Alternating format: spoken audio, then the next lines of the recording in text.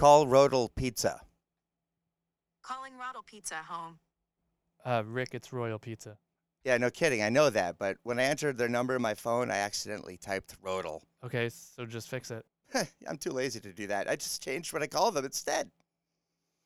Ran out of breath on that line. Anyway, Rodel Pizza has the best pizza and the lowest prices in Medfield. They make their own dough several times a day. They offer pizzas, subs, dinner platters, and salads.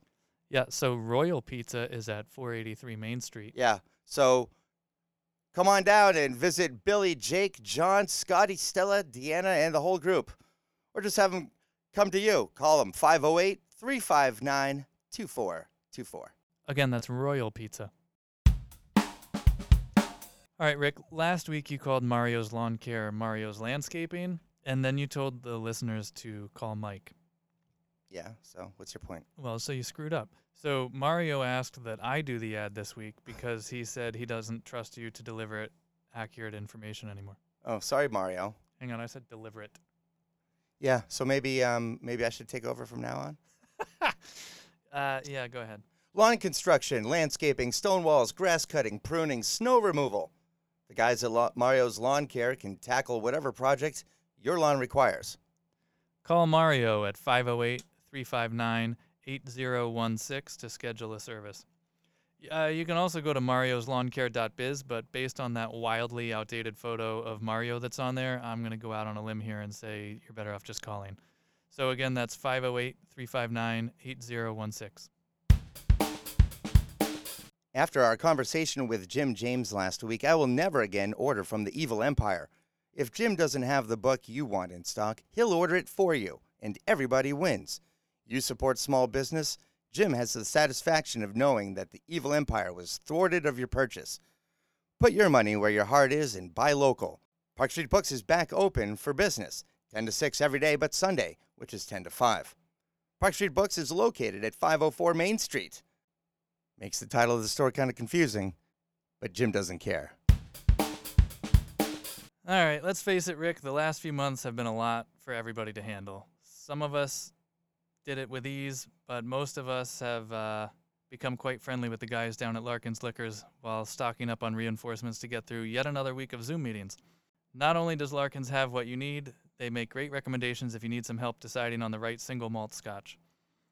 Larkin's is the oldest continuous... Son of a gun. Keep going. You can do this. Larkin's is the oldest continually operating business in Medfield. They've been owned by the Larkins family since 1935. Located at 20 North Street, open daily. Call 508-359-4562, or better yet, just drive your car down there and stop in, for crying out loud. What are you calling a liquor store for?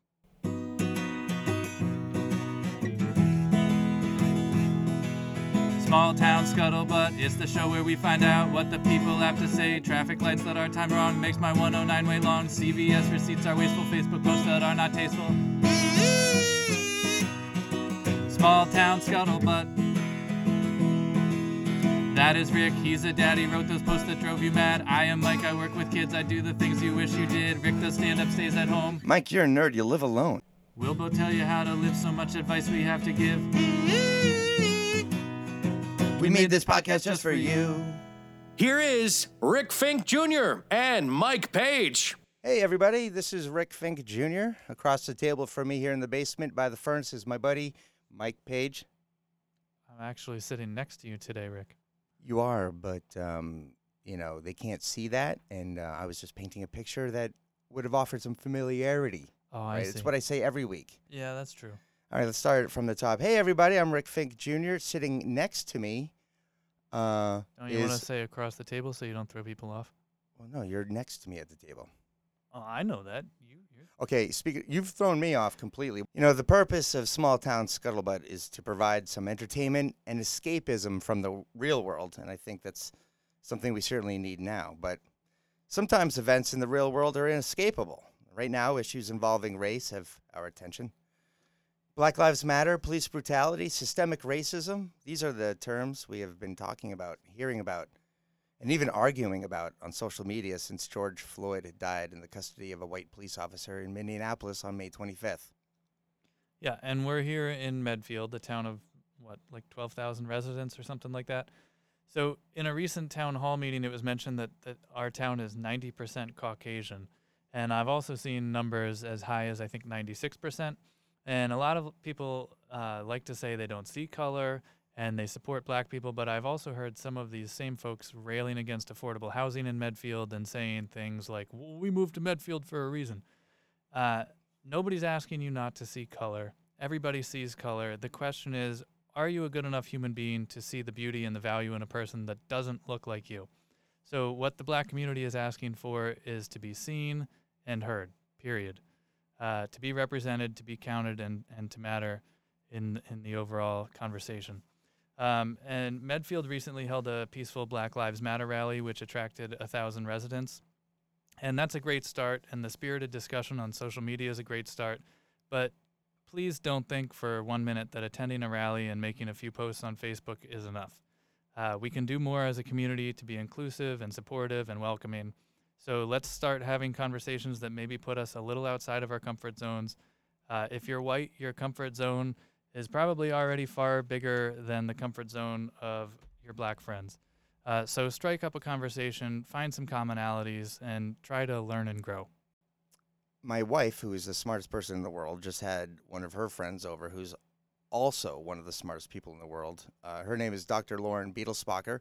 She's the associate professor and chair of the market division at Babson College. Mm-hmm.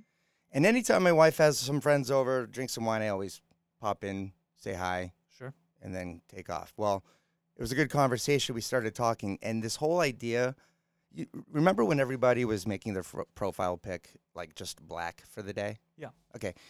She was telling me that there's a name for that. It's called performance allyship. Have you heard of this? I have, yeah. Okay.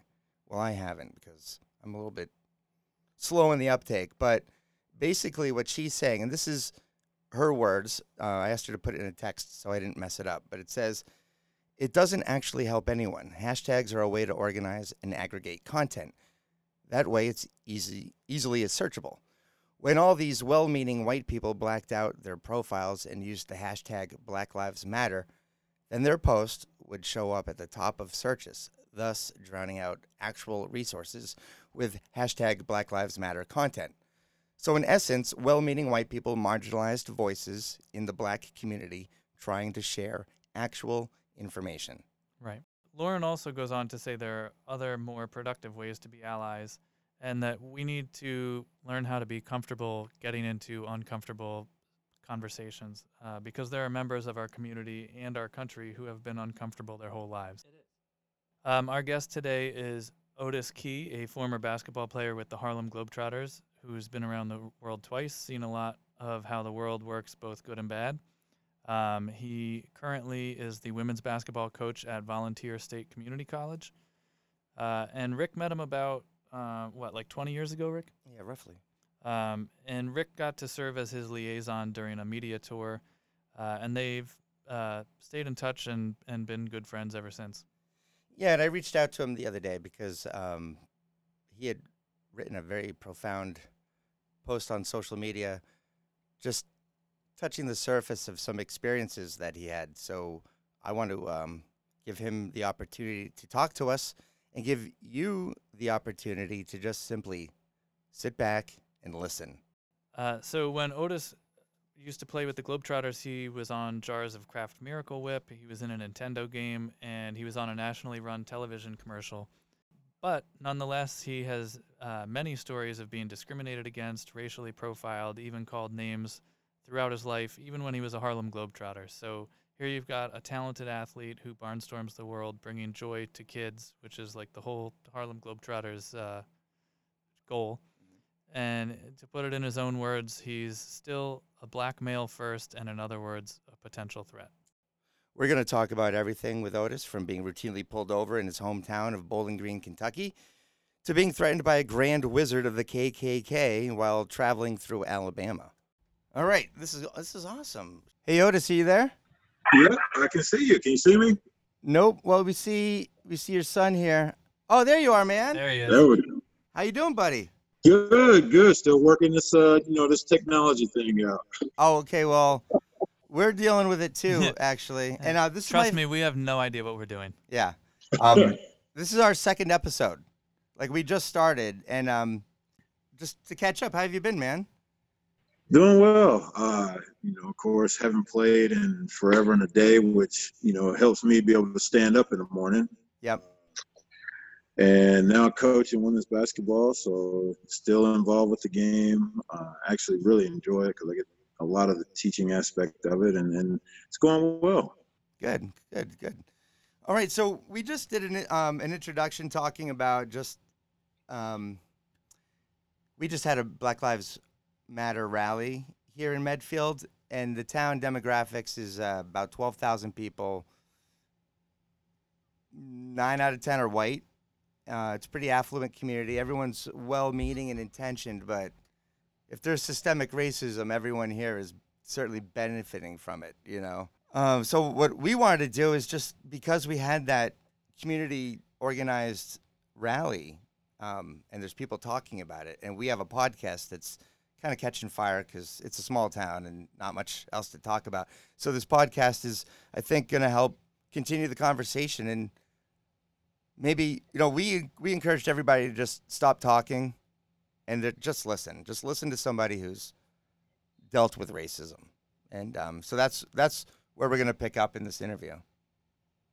Well, I'd have to first off commend you guys for using this platform to do that. And secondly, for, just that community to stand up and to take notice and to, voice a very strong opinion, to want, that opinion to be heard. And that's commendable because especially in these days and times, that's hard to do, is to be able to stand there and be accounted for. So, I definitely commend the community for doing that.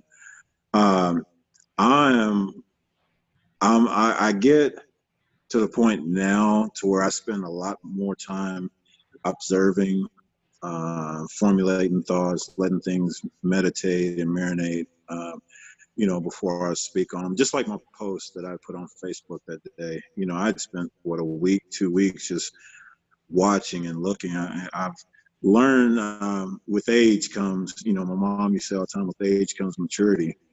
And with maturity comes wisdom, the ability to not react so much off emotion, but to sit back and really think about it. So, I've heard the all lives matter.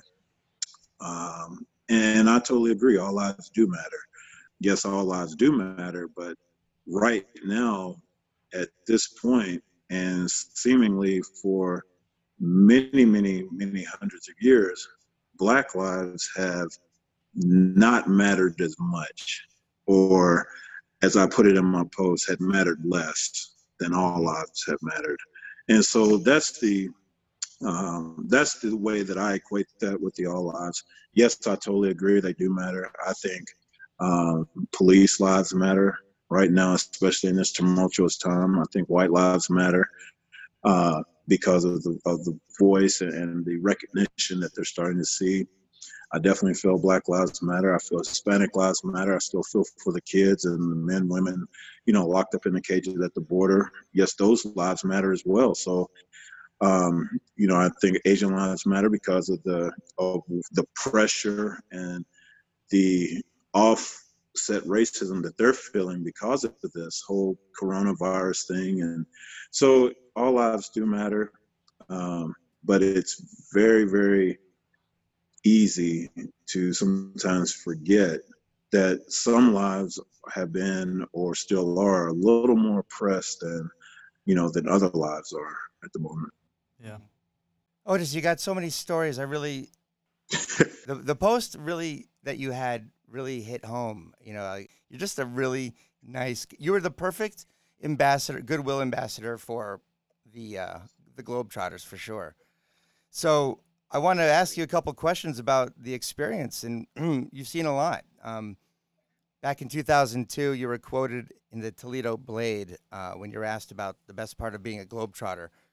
And you said it has to be the travel, to go places you've studied in school, and to meet people you've heard about, to have an open invitation into the private homes of kings and queens and presidents and state and world leaders.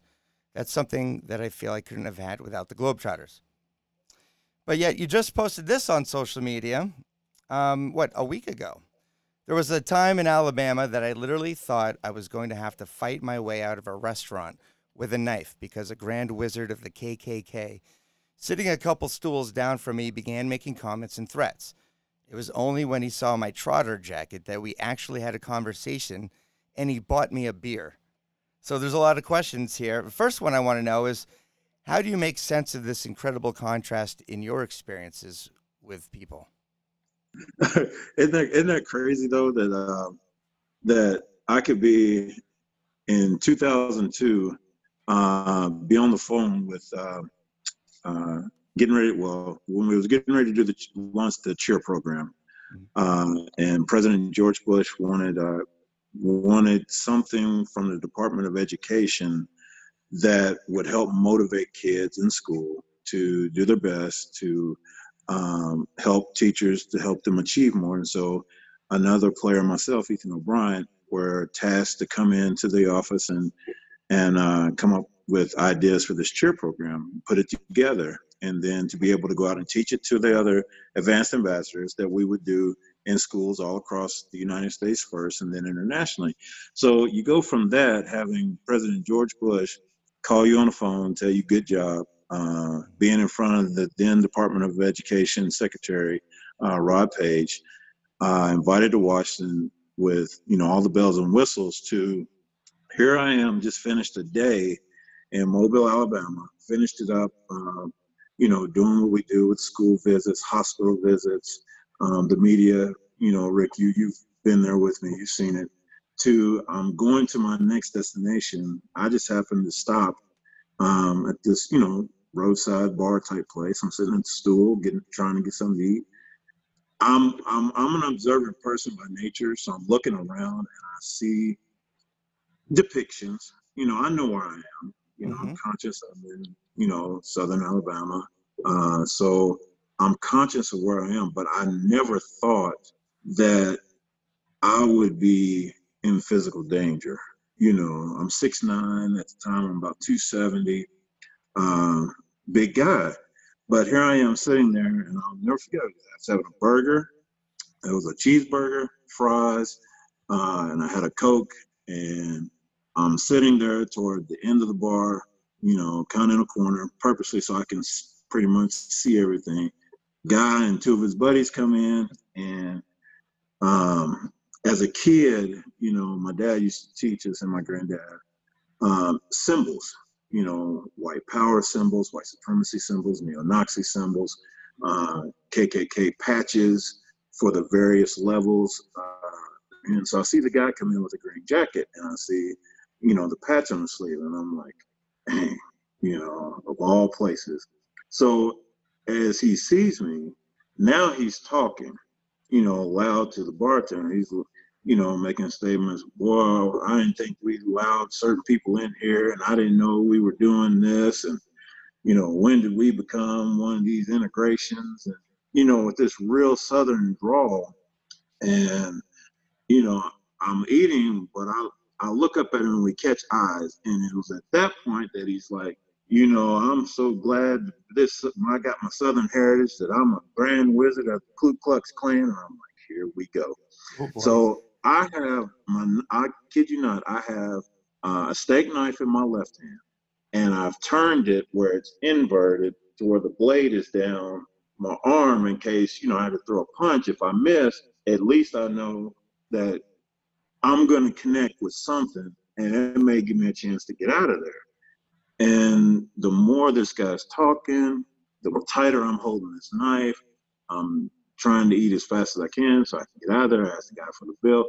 And it was at that point to where I go to put my jacket on that he sees the ball and finger on my sleeve. And as I flip it around to put it on, he sees Harlem Globetrotters World Tour on the back. Mm-hmm. And he was like, "You one of them boys?" And I remember not even wanting to answer, just looking down like, God, just let me get out of here without having to kill anybody. And he was like, them boys, them boys to do them tricks.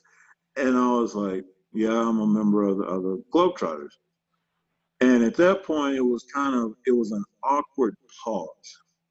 And the next thing out of his mouth was, "You guys do a whole lot of good work for them kids." And that's what started the conversation. It wasn't, "Hey, we're good basketball players. Where are you from? What have you seen?" It was the charity work that we do with the kids, whether it be the schools, the hospitals. That's what started the conversation. So you're saying Grand Wizards can be nice people too? They can. Children have. It's one thing, when you're an adult and you're a fan, but when you're a kid, kids have soft spots in everybody's heart. And so when you have kids that are suffering, hurting, and you go selfishly to try to make their day a little bit better, that touches people. And at that moment, at that time, and now that I can reflect on it, you can see that, it touches across racial barriers and differences. And so that's what started the conversation. And we got to talking about it. I told him about the experience I had at Mobile, living in the children's hospital and whatnot. And he's like, he was talking to us because his friend was a bartender. Like, "Hey, get this man a Budweiser." And we sat there and drank a beer. And, he's like, never apologized, for anything he said. Yeah. But he was like, "I really appreciate what y'all do for them kids." Shook my hand and I got out of there. He's probably not. He probably got demoted for his exchange with you if he was a witness, right? I mean, I don't know how the KK works, Well, but I don't either. I mean, a Grand Wizard. We were joking around earlier, like it sounds like such a dorky thing. Like you just roll I'm your the Grand Wizard of Yeah, the do you- KKK. do you roll your 18-sided dice to decide who you're gonna hate Yeah. today? I mean, it's just Grand Wizard. It's incredible, and it's two friends. Because of course here I am being cautious again. Yeah. I never let go of the knife. I've got the knife in my lap. I'm kind of sitting like I am now. Just using my right hand to eat and drink. I got my left hand ready with the knife in it, and I'm thinking his friends are gonna, try to come around me and we get jumped. But, they came and they're standing over his shoulder listening and making comments as well. "Well, I saw him here when I was this age." And so I let them talk and enjoy that moment. And the whole time I'm just simply surveying, listening, Yeah. and waiting for the opportunity to leave. Well, something else you were talking about earlier is being taught by your family about symbols.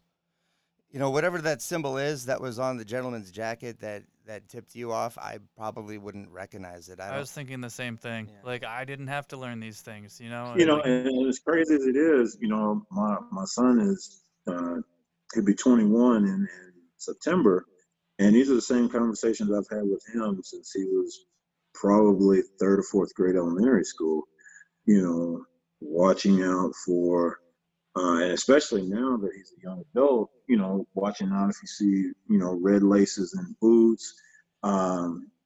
Make sure you pay attention to the person wearing them, because sometimes that's a symbol for neo-Nazism, and just certain little things that I want him to be aware of and pay attention in the world, because it is a dangerous time right now. Yeah. Otis, in your Facebook post, you mentioned trying to figure out how to explain all of this to your youngest daughter. Yeah. This is an unfair question, but have you come up with a good explanation yet? I mean, it's madness what's going on right now. I haven't. As much as you try to shelter your kids, they're still going to be faced with it, and they're still going to have it brought in front of them. So the best thing my wife and I can do now is just try to make her aware of it, so that when she sees these things, we hope that they come to her mind and she pays attention. When she's out with her friends, we hope that she doesn't get, so caught up in the moment of being out with her friends or whatnot, that she doesn't pay attention to her surroundings as well. So that's what I meant by shelter. We have tried to keep her sheltered from it, but, Rick, you have kids. It's hard. But let's talk more about some other experiences. you get into some fame and some money. You're living in Bowling Green. You've got a Jaguar XJS coupe. Yep. How many horsepower did that thing have? Oh man, it was a black coupe V12. So here I am, young guy. I had it custom, so I got white leather. I got my number stitched in the seats. Yeah, the windows were tinted too, right? Blacked out. The windows are tinted. Yep. It had it. I left the rims because they were so nice, chrome spoked rims. Wait, stock rims? No, You kept stock rims on your. You kept stock rims on your Jaguar? Yeah. Oh, Okay. they were nice. All right. Don't stereotype, Rick. That's a nice car to begin with. Okay. Sorry. See, I said I was going to have some prejudices. All right, go on. Sorry. So it was nice. So I'm getting stopped a lot. I'm literally getting stopped probably 3 to 4 times a week. Now, in total transparency, it was a V12, so some of those were my fault. Yeah. You're right. V12 is too much power. Yeah, because I was running it, but Oh, I bet you were. but at times, it wasn't. And at that time, I was probably 22, 23. So I'm going out with my friends a lot. Was never a heavy drinker. So I may have, at that time, just bottled water all night long. And as soon as I get in the club, as soon as I get in the car after the night out with my friends, I turn down the road, here's the lights. Mm-hmm. Want me to step out, wanted me to basically prove that I haven't had anything to drink. And no matter if I could say, hey, I've got the owner's of the club's number. I was with him all night. You can call him. I've only had bottled water. Breathalyzer comes back 0.0, but yet I still have to, do the walk and the alphabet and all these things. So this is recurring pretty much weekly, Yeah, meanwhile, most people can just refuse the breathalyzer and get a lawyer and. Right. And I'm seeing people that I know have had 3 and 4 drinks just go right past me. Yeah. Cars full of people go right past me. And so, that was frustrating. And it didn't have to be, 1, 2 o'clock in the morning. It could be in the afternoon. And I'm just riding up and down the road, listening to music, and here comes the lights. Well, the excuse, and I'll never forget this, the excuse was, you've been by here 3 or 4 times. It's kind of suspicious. What are you doing? Are you casing? And before I can even answer, he's asking me, am I casing places? Do I have anything on my record they need to be aware of? Where did I get this car? Blah, blah, blah, blah, blah. What do you do? And the whole time I'd done an interview with all the local papers, local TV stations. My commercials running every night during Wheel of Fortune, which at the time is the most watched evening show after the news. Yeah. On every jar of mayonnaise in the local Walmarts, Kroger's, Piggly Wiggly's, you know what I mean? So it was frustrating. It's agitating, that even though my record comes back clean, no arrests, no priors, whatnot, or, everything that they look for, I can't just get my paperwork and my license and be on my way. There's got to be something, and that's the part that bothered me. Otis, do you remember the time, and I guess we've taken up enough of your time here tonight. I know we can talk to you forever and ever. Oh, do you have another 2 hours? Or, well, maybe for another day. But do you remember, we'll bring it home now, but do you remember when I think you were playing up in Maine and you called me, I was in Manchester, and you drove all the way down to see a WWF pay-per-view? Yeah. That was so much fun. Do you still watch wrestling? Oh, all the time. All the time. It's fake, right? I got to take my daughter to a Raw event in Nashville earlier this year. I want to say it might have been right after Christmas or right before Christmas. They were in Nashville for Raw, and we got to see everybody down on the floor. It was really cool. So yeah, I definitely still enjoy wrestling, and I'm glad I got to experience that with her. That was fun. Yeah, that was fun. I'm glad you looked me up, and I had to experience some prejudice there because I never told you this, but this is true too. You went to the bathroom and this cute girl comes up to me and says, "Is he an athlete?" And I'm like, what makes you say that? I'm like, he just looks like an athlete and you look like an agent. And I thought that was really offensive because I kind of have an athletic build, don't you think? A little bit? Yeah, Yeah. yeah. You know, I I'm sure think we there's both Otis, you put don't have to be on nice. a He lot of. does not I have an think we athletic both build. put on a lot of dad weight. Yeah, well, pickleball, I think that's more my style. That's a new sport emerging. Relating to the wrestling, here's a serious question for you. A few years back, you had been asked about which celebrities that you were most excited to meet. And your answer was Michael Jordan, which we all understand. And then, interestingly enough, it was Hulk Hogan. I'm really jealous of the Michael Jordan one. Yeah, but we all continue. are. We could do a whole show on that. But the other one was Hulk Hogan. And I remember hearing that a couple years back, and I immediately thought of you and what your feelings were after we all learned that Hulk Hogan is apparently racist, or at least is prone to going on tangents. Racist tirade. Yeah. Right. Yeah. What's that sound like coming out of the mouth of a hero? You know, I heard the audio. I read the entire transcript, and it's funny, but I've been in that situation where a black athlete, you're dating a white daughter, and sometimes the dad comes out of you, the inner protector, and those underlying tones that maybe at the time that's how he felt, And I think after reading the transcript, I think he was trying, and I don't want to try to defend him under any circumstances for using the words that he did, but I think he was trying to distinguish a certain group of black people from a different group of black people by using it. And you can't do that. You simply can't do that because that word is so offensive that there is no distinguishing, and regardless of which ethnicity that you apply it to, it's still such an atrocious and harsh and cruel word that I don't think that in his mind he thought like that. I think he was like, well, I can say that this group is that, but this group, they're cool black guys that I like.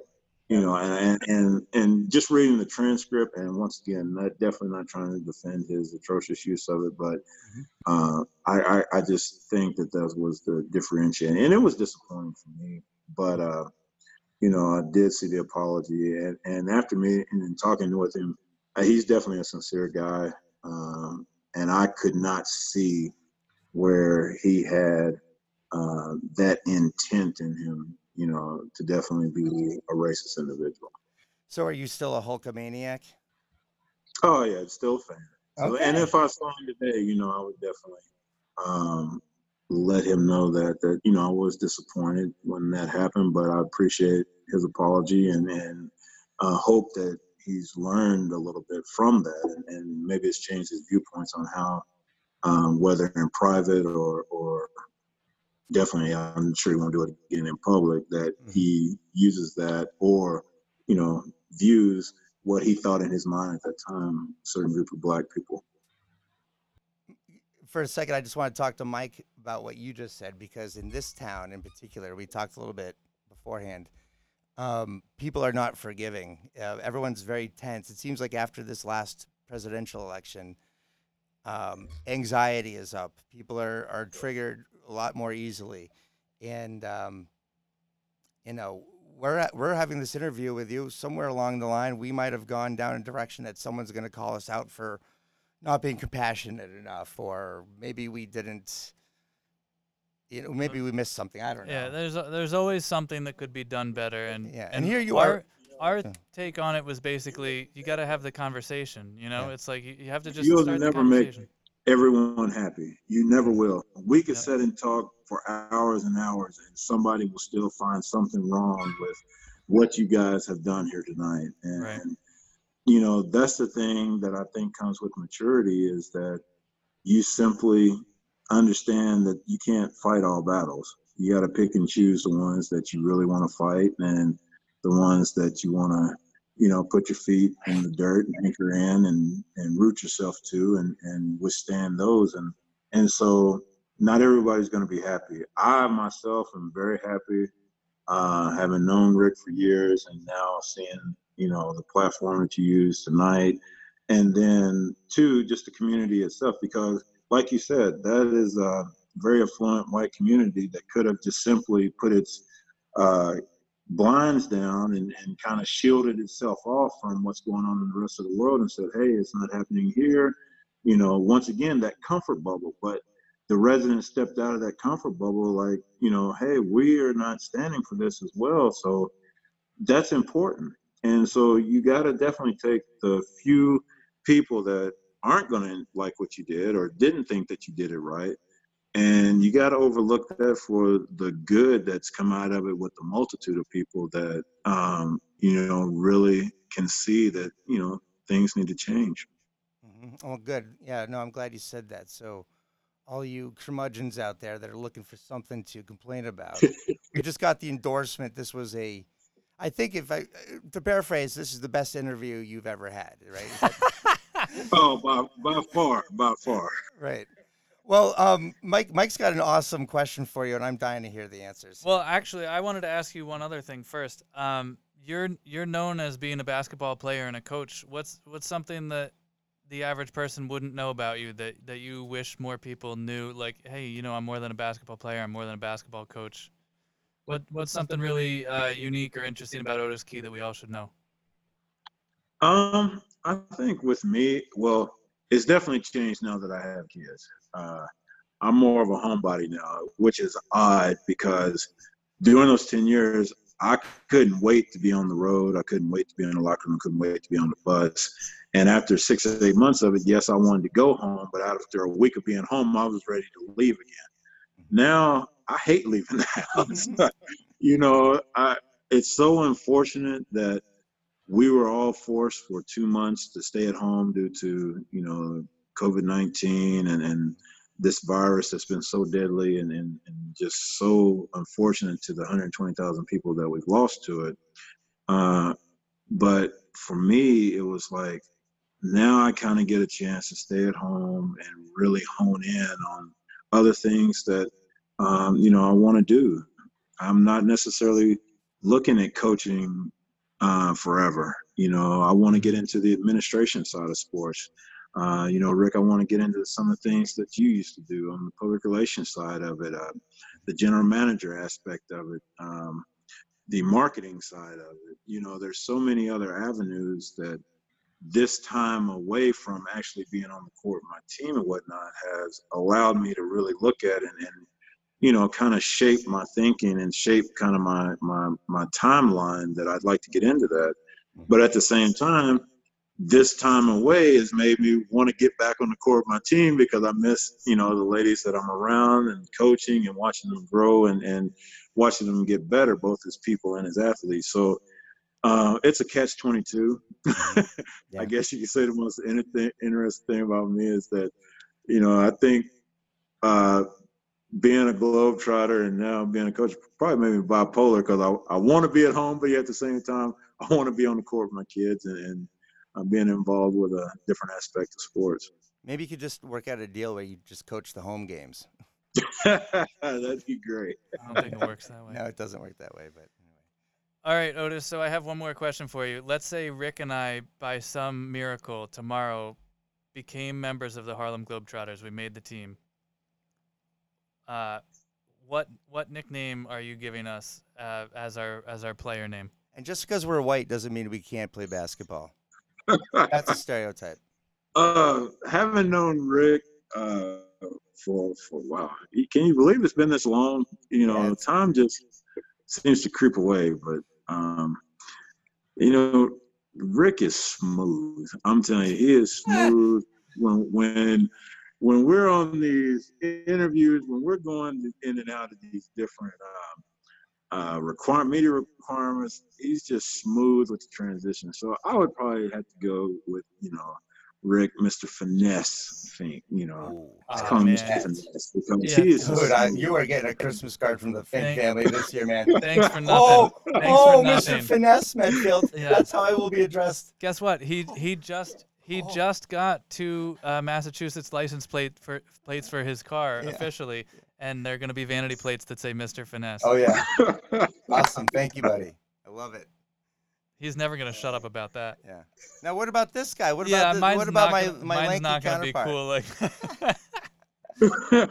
You know what? I will still work on it. I hope you guys invite me back on. Oh, yeah. I'd love to Definitely. come back on, and I will come up with one. I'm telling you, Okay. I'll come up Sounds with good. Getting I'm gonna hold you to getting that. to know you and just listening to you and whatnot, I'm pretty sure I will come up with one. All right, cool. Awesome. Cool. Well, it was a pleasure having you on, Yeah. and next time you're up this way after all this COVID nonsense is over, I definitely want to meet up with you in person and hang out. Definitely, it sounds great. I wished I had known probably 4 years ago. We took a road trip, started in Cedar Point, Ohio, at the roller coaster park, Right. and then I surprised my wife and my daughter and her best friend. I was like, we're going to take a road trip. So we ended up in Buffalo. Hey, I'm sorry, I wanted to double back. Mm-hmm. You mentioned Buffalo. Niagara Falls aside, is Buffalo the most disappointing city you've ever been to? Yeah, I was gonna Like, pick on you. Buffalo sucks. Yeah, I surprised my wife with taking her to Buffalo. Well, Otis, I guess we'll let you go because we got what we needed, and it's only 9:15, but you're the greatest dad according to the balloon. So go hang out with your daughter. and- Definitely. Thanks a lot, pal. You're taking care of something to eat. All right. Thanks so Thank much, you. buddy. Thank you. We appreciate it.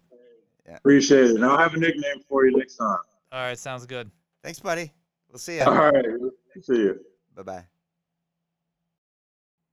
All right, that was Otis Key, former Harlem Globetrotter and buddy of ours, now friend of the show. Yeah, Mike, he's coming apparently back he's on. coming back. And I'll tell you, I really want to know what my nickname is. I was kind of bummed that he only had one for you, and such a good one for you. Oh, And then he was like, "Yeah, I got boy. nothing for you, Mike. Sorry." I know. Hey, what's my name again? I'm Mr. Finesse. That's right. That's right. I just want to hear you say it. And Leslie, if you're listening to Mr. this, Finesse. yeah, Leslie, I apologize. I never would have asked that question if I had realized that Rick was going to get such a good nickname. I thought he was going to get shot down and it was going to be glorious. No, And no. now look at us. Yeah, Otis hooked me up. All right, guys. Well, that's another episode of Small Town Scuttlebutt. We had a lot of fun talking with Otis. I hope you had just as much fun listening to the conversation. Thanks again to Otis, Mr. OK Key, for joining us today. And don't forget to tune in next week for another episode of Small Town Scuttlebutt when we will have Brett Poyer from Medfield TV with us. Oh, yeah, that's right. The general manager. I guess he wants to pitch some show ideas to us. Yeah, I don't know. This is what all moving these- way too fast, Mike. I is. mean, this is episode 2, and we're already going on television. Yeah. Well, We'll see. We'll see. You know who should be at this meeting? Leanne? Yeah. Yeah, good luck with that. All right, so this is going to wrap up another episode of Small Town Scuttlebutt. I'm Rick Fink Jr. Across the table from me is my buddy Mike Page. Right, but again, I'm sitting to your left. Okay, we're doing this again.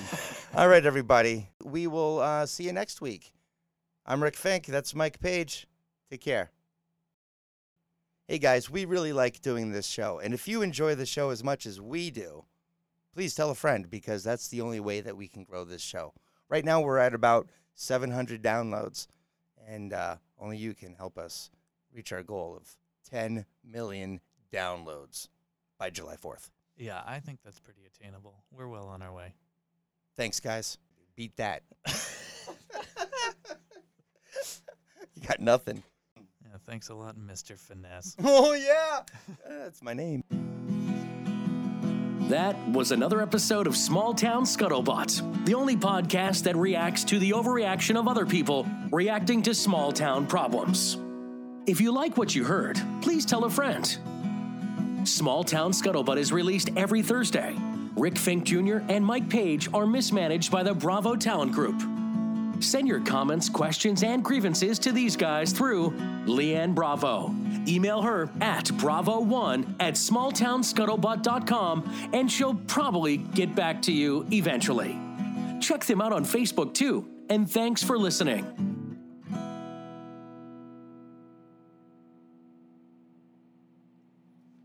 That was awesome, man. Thank you so much. Hey, that was fun. Yeah, it was. All right, so you gotta, whatever nickname you end up coming up with me, it's gotta be at least on par with Mr. Finesse. Oh God, that's going to be awesome. Yeah,